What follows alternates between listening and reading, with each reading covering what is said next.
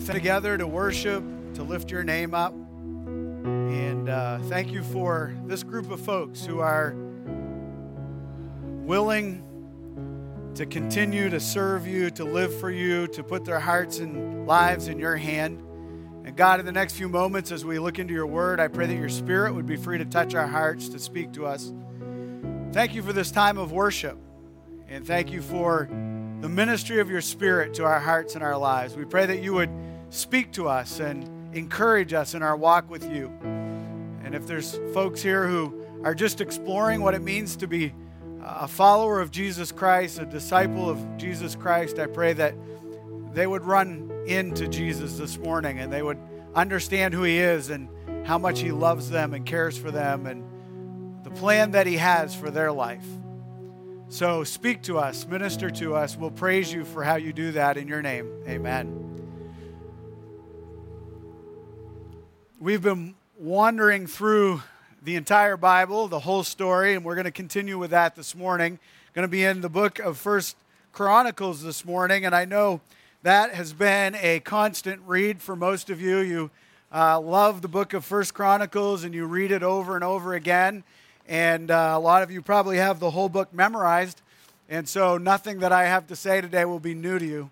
And if you don't feel the sarcasm in that, then you have missed out completely, because Chronicles, 1st and 2nd, are not something that we typically spend a lot of time reading often. We try to get by those books because often we look at them and go, man, what could be really in this book? So this morning we're going to look at the whole story again and look at the book of First Chronicles. I want to mention something to you before we jump into that.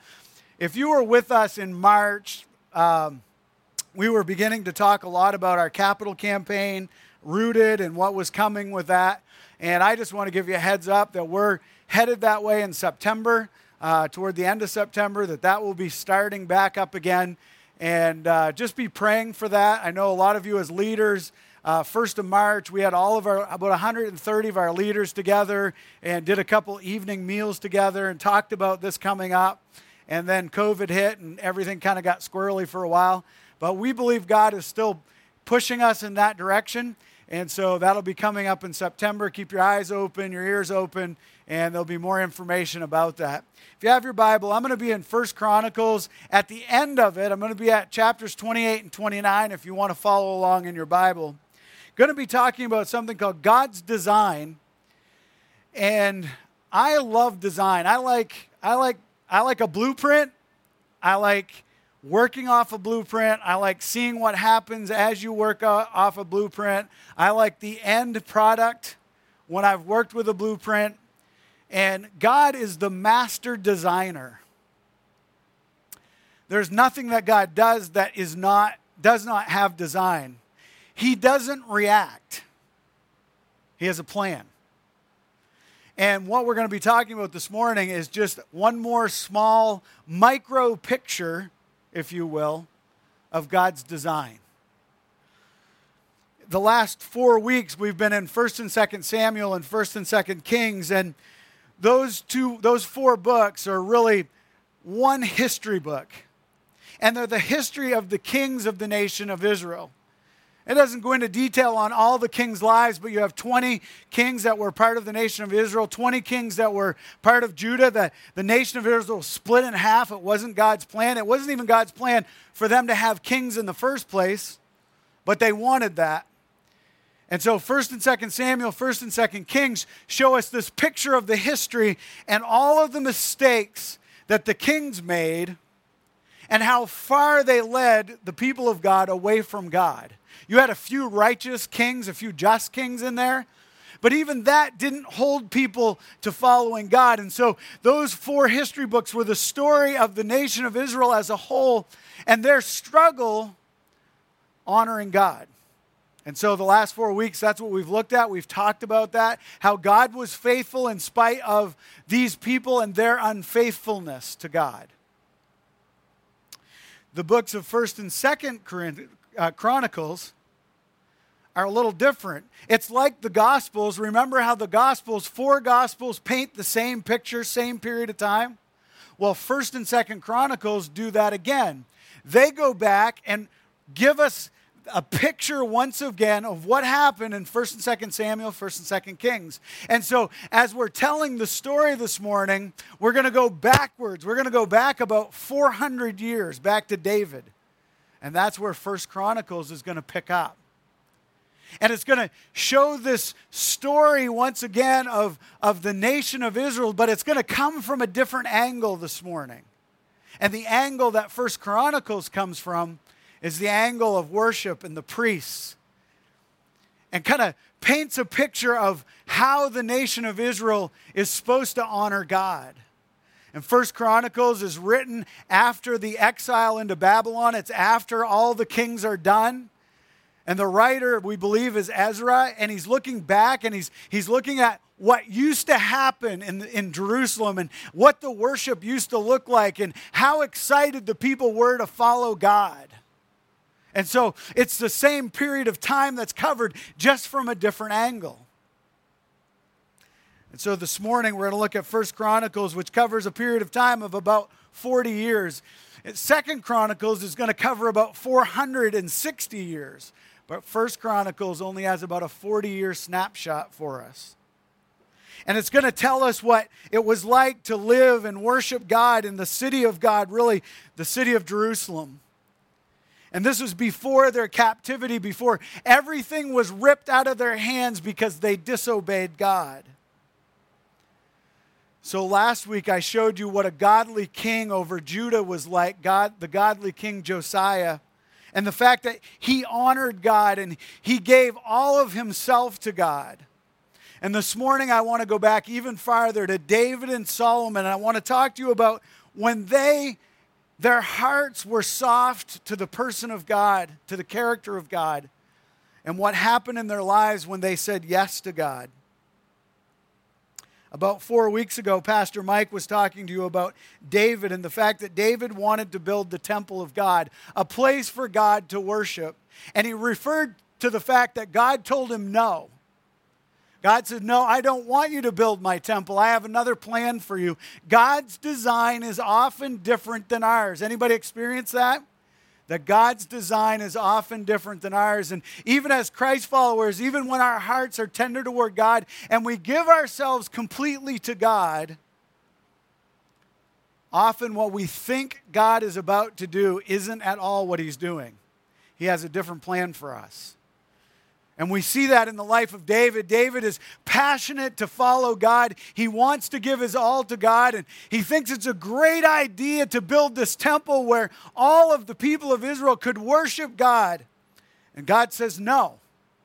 If you look at 1 Chronicles chapter 28, verses 2 and 3, it says this: Then King David rose to his feet and said, Listen to me, my brothers and my people.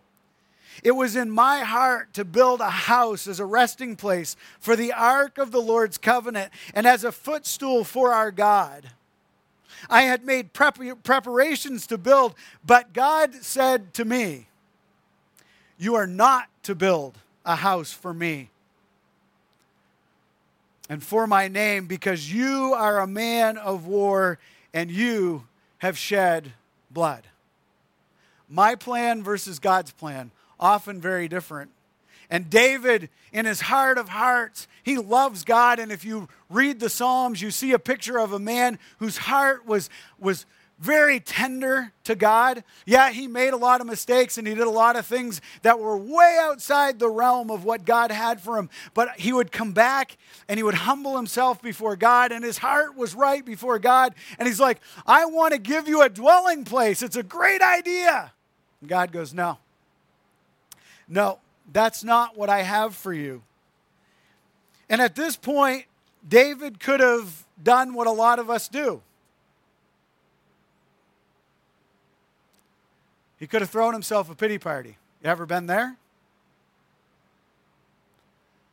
I didn't get my way. Now, we always say it's kids that do that, but I've seen a lot of adults who throw pity parties. And when they don't get their way, they sulk and they moan and they groan. And they're depressed, and they're really hard to be around. You know what I'm talking about. God, I thought this is what I was getting. I thought this is what you had for me. And it doesn't happen. And so you wander away to a corner and you hang your head and you pout. Now, I know no one here has ever done that, so I'm just talking about those people who struggle with that, okay? And David could have done that. God, I had this great plan for you, but you said no. But it's not what he did. He looked at God and he said, God, what's your design? And God gave him an answer. God said, I want your son Solomon to be the one who builds this temple. Look at verse 6 of the same chapter, chapter 28, verse 6. He said to me, this is God speaking to David, your son Solomon is the one who is to build my house and my courts. For I have chosen him to be my son, and I will be his father. God looks at David and he said, David, I don't want you building the temple, but I've chosen one and he's in your family, and I want your son Solomon to do that. Now, once again, David could have looked at God and said, what? He's going to have the privilege of doing it? I don't want my son to be, I don't want him to be the one who built it. Everybody's going to say that Solomon built the temple and not me. Folks, that's us sometimes, right? Our pride and our selfishness gets in the way of God's design, and we're like, God, I know you have a work you want to do. I know you want to do something special, but I want to be the one who does it. Don't tell me my son Justin's going to do it. I mean, that's the same, right? He's 13. What are you talking about, God? God says, I have a plan. I have a design. And I've chosen your son by design to build this temple for me. And I love David's response. I love what David does. If you look at verses 9 and 10, he says this, as for you, Solomon, my son, know God, the God of your father, and serve him wholeheartedly and with a willing mind. God has put his hand on you. And so Solomon, look, know the God that I know. Because he has a design for your life. He's got a plan for your life. So Solomon, look to God. Trust the God that I've trusted. Know him with your whole heart. Know him with your whole mind. Stop right there for a moment in that passage, guys. Parents, let me speak to you for a moment. Don't assume because you're following God that your kids know God. Don't make the assumption. Don't assume because you go to church every week that your kids know God. We don't inherit a relationship with God. Just because my father was a godly man, and he taught scripture, he spoke places, he was involved in ministry of all different types and kinds and missions and all kinds of stuff. But just because he was a godly man does not mean that I would be. That is a relationship that I have to choose to follow God on my own. I have to make a decision to be a Christ follower. I have to say yes to God. I have to humble myself and my heart to the person of God. I have to yield to the will of God. Parents, do not assume because you are a Christ follower that your kids are also a Christ follower. Lead them to the feet of Jesus Christ. Lead them and introduce them to a relationship to Jesus Christ. Help them to understand that the grace and the mercy of God are for them too. And it's by meeting Jesus Christ in a personal way that they too can have a relationship with Jesus Christ. That is David's prayer here. He looks at Solomon and he says, Solomon, my son, God has a design and a plan for your life. I know that he wants to use you to build my temple. But in order to do that, you need to know God with your whole heart. And you need to give your heart and your life to God. That verse goes on and he says this, for the Lord searches every heart and understands the intent or intention of every thought. If you seek him, he will be found by you. But if you abandon him, he will reject you forever. realize now that the Lord has chosen you to build a house for a sanctuary. Be strong and do it. I love this verse. I love this charge from a father to a son, where he says, look, I know God has a plan for you. Parents, you have the right to look at your children in the eye and go, I know that God has a design for your life, because God has a design for all of our lives, every one of us.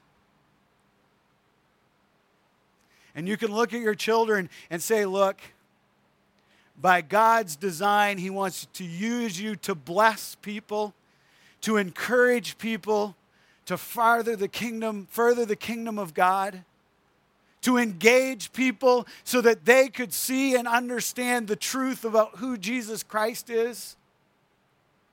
That's what God wants for you, for your family, for your children. David sees the hand of God on Solomon's life. He agrees with God. And he blesses Solomon. And he says, Solomon, what you're going to do is going to be awesome for God. In the next verse, you'll realize this if you take time to read that passage through, that David doesn't just stop by some verbal assent or some verbal blessing on his son, or by looking at his son saying, man, God's got something for you. This is going to be great. Go for it. He doesn't end there. David gives Solomon every ounce of his support that he possibly can. Don't miss the importance of this passage. Parents, sometimes we look at our kids and we say, I want you to follow God, but I need you to go do this first. I want you to follow God, but I want you to get this education. I want you to follow God, but I want you to take over my business. I want you to follow God, and we put pressure on our children to become something that God is not asking them to be at all. We put pressure on them to go places, to do things because we think it's important for them. And it's good for us to think and help and encourage our kids. But David here comes alongside of his son, and he doesn't just say, hey, God bless you, go do this. He said, I am behind you 100%. God has a design, and I'm all in for you. Look at what he does. David responds to the plan of God, and you need to understand how far David is willing to go to make sure that God's plan for Solomon is worked out. If you have your Bible, look at chapter 28, verses 19 to 21. He says this, David concluded, by the Lord's hand on me, He enabled me to understand everything, and this is about the temple, in writing, all the details of the plan. And then David said to his son, Solomon, be strong, be courageous, and do the work. Don't be afraid or discouraged, for the Lord God, my God, is with you. He won't leave you or abandon you until all the work for the service of the Lord's house is finished. He doesn't stop there. He doesn't just say, here's the plan. Look at what he says. Here are the divisions of the priests and the Levites for all the service of God's house. Every willing person of any skill will be at your disposal for the work, and the leaders of all the people are at your very command. David the king doesn't just say, hey, Solomon, God has a design, go do it. And then passive-aggressively undermines his son as he does his job because he's gradually hoping that it was him who built the temple. That's not what he does. He says, look, God has a masterful design for this, and it's not for me. It's for you, Solomon. And while I'm still in some form of control, this is what I'm going to do. I'm going to write out the plan because God's giving it to me, and I'm going to make it as clear as I possibly can for you. And then I'm going to go to all of the skilled people who are in the nation of Israel, and I'm going to use my chips that I have earned over the years, and I'm going to ask them to serve you in building this temple. And I'm going to ask all the skilled laborers And I'm going to ask them to come along and to take this plan and to make it happen. And as you put your effort into it, I'm with you. And I'm going to help you every step of the way. Folks, in the church of God, in the kingdom of God, that's what we need. A group of people who are so sold out to the design of God that they say, look, here's my part. This is what I can do. I can't do all that, but I can do this. And God's asked me to do this really well, and so I'm all in. And if it helps George over here who's working hard, or Sally, or whoever it is that's working hard, then I'm doing it. And I'll give him every bit of my effort to make sure that the temple of God, in David's case, happens the way God designed it.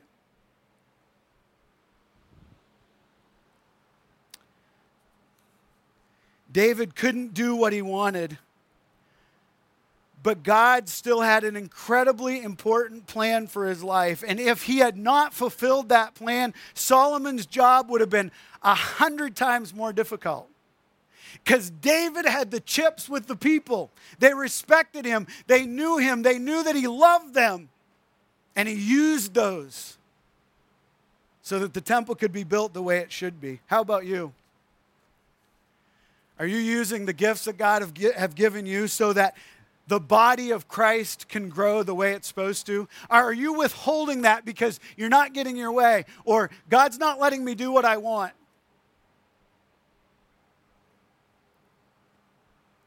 David said, I can't build the temple, but I can use my influence and my gifts. And I can collect everything that's needed. And I can make the plans. And I can find the people. And I can set the groundwork. Hey, by the way, if you've ever built anything, David did the hard part. Oh, building's difficult, but planning's hard. If you've ever planned to build anything, you know how difficult it is to get the right people at the right place, the right materials at the right place, in the right order to make that happen. And David put his all in it. He had a great response to God. And let me show you the result of David's response to God. The result of a willing heart. 1 Chronicles chapter 29, verses 10 to 14 say this. Then David blessed the Lord in the sight of all the assembly. And David said, may you be blessed, Lord God of our father Israel, from eternity to eternity. David's saying, look, this isn't about me. This isn't even about my son Solomon. This is about you, God, because you are so great. Yours, Lord, is the greatness and the power and the glory and the splendor and the majesty. For everything in the heavens and on the earth belongs to you. Yours, Lord, is the kingdom, and you are exalted as head over all. Riches and honor come from you, and you are the ruler of everything. Power and might are in your hand, and it is your hand to make great and to give strength to all. Now, therefore, our God, we give you thanks and praise your glorious name. But who am I? And who are my people that we should be able to give as generously as this?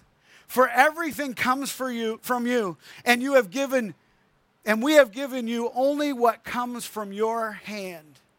So you understand the context of what David's saying here. If you read the verses prior to this, David collected silver and gold and wood and precious stone.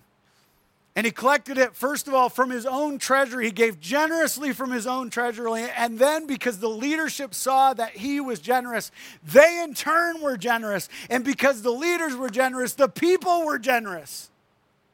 And all that they needed to complete the temple was all right there. They had enough to do it. And David stands up and he blesses God and he says, look, God, we understand something. None of this stuff that we just gave is ours. It was yours anyway. And you blessed us with it. And because you blessed us with it, we're just giving it back. And all the honor and all the glory belongs to you. It's not mine for doing a good job as a king. It's not going to be my son Solomon's because he's going to follow you. It's all yours because you're God. And you're holy and you're just and you're awesome.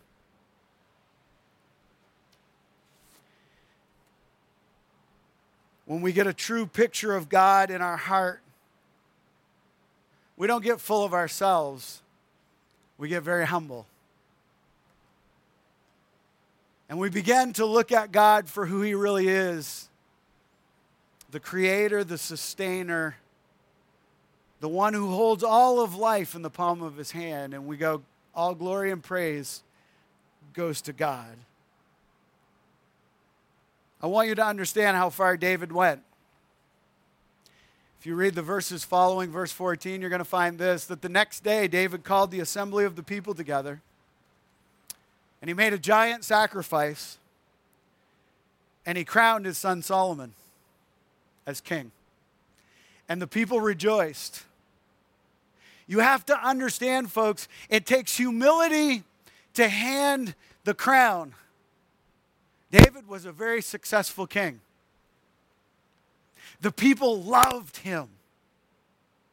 He didn't get his own way to build the temple of God, and yet he knew what was next, and he was all in, and he said, God, if my son Solomon is to be king, and he's the one to make your temple, then here, let's put it on him.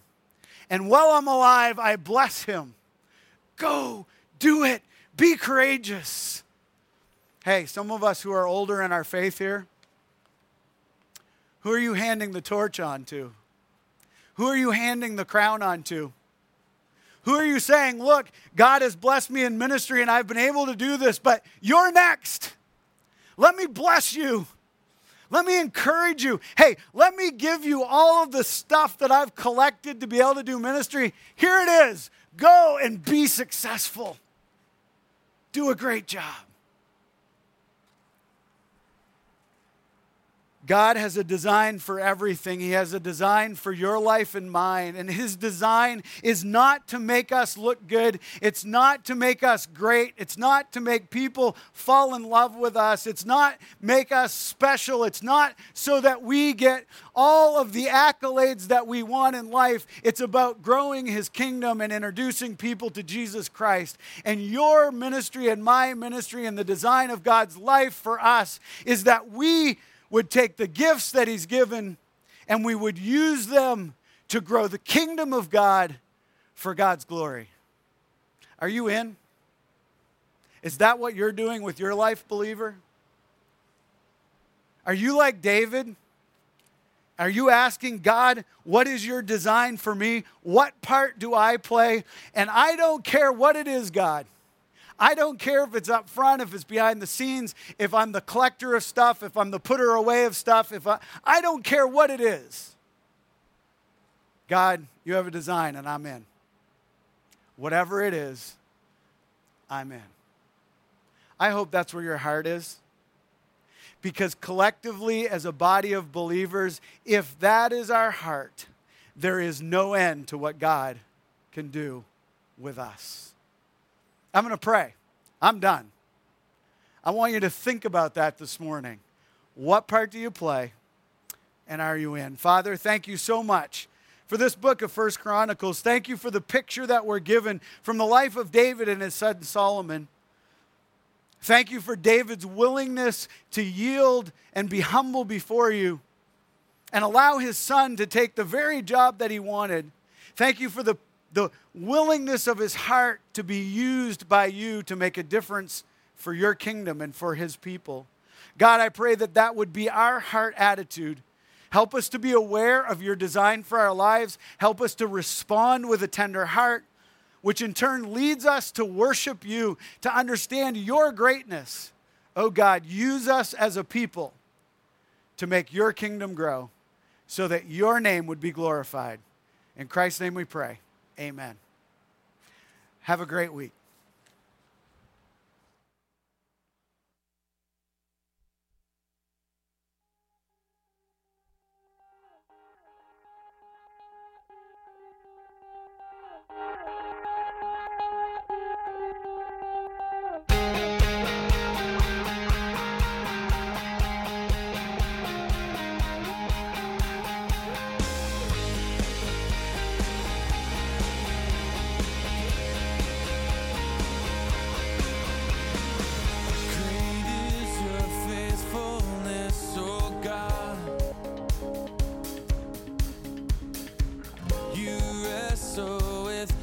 Sinner's restless heart.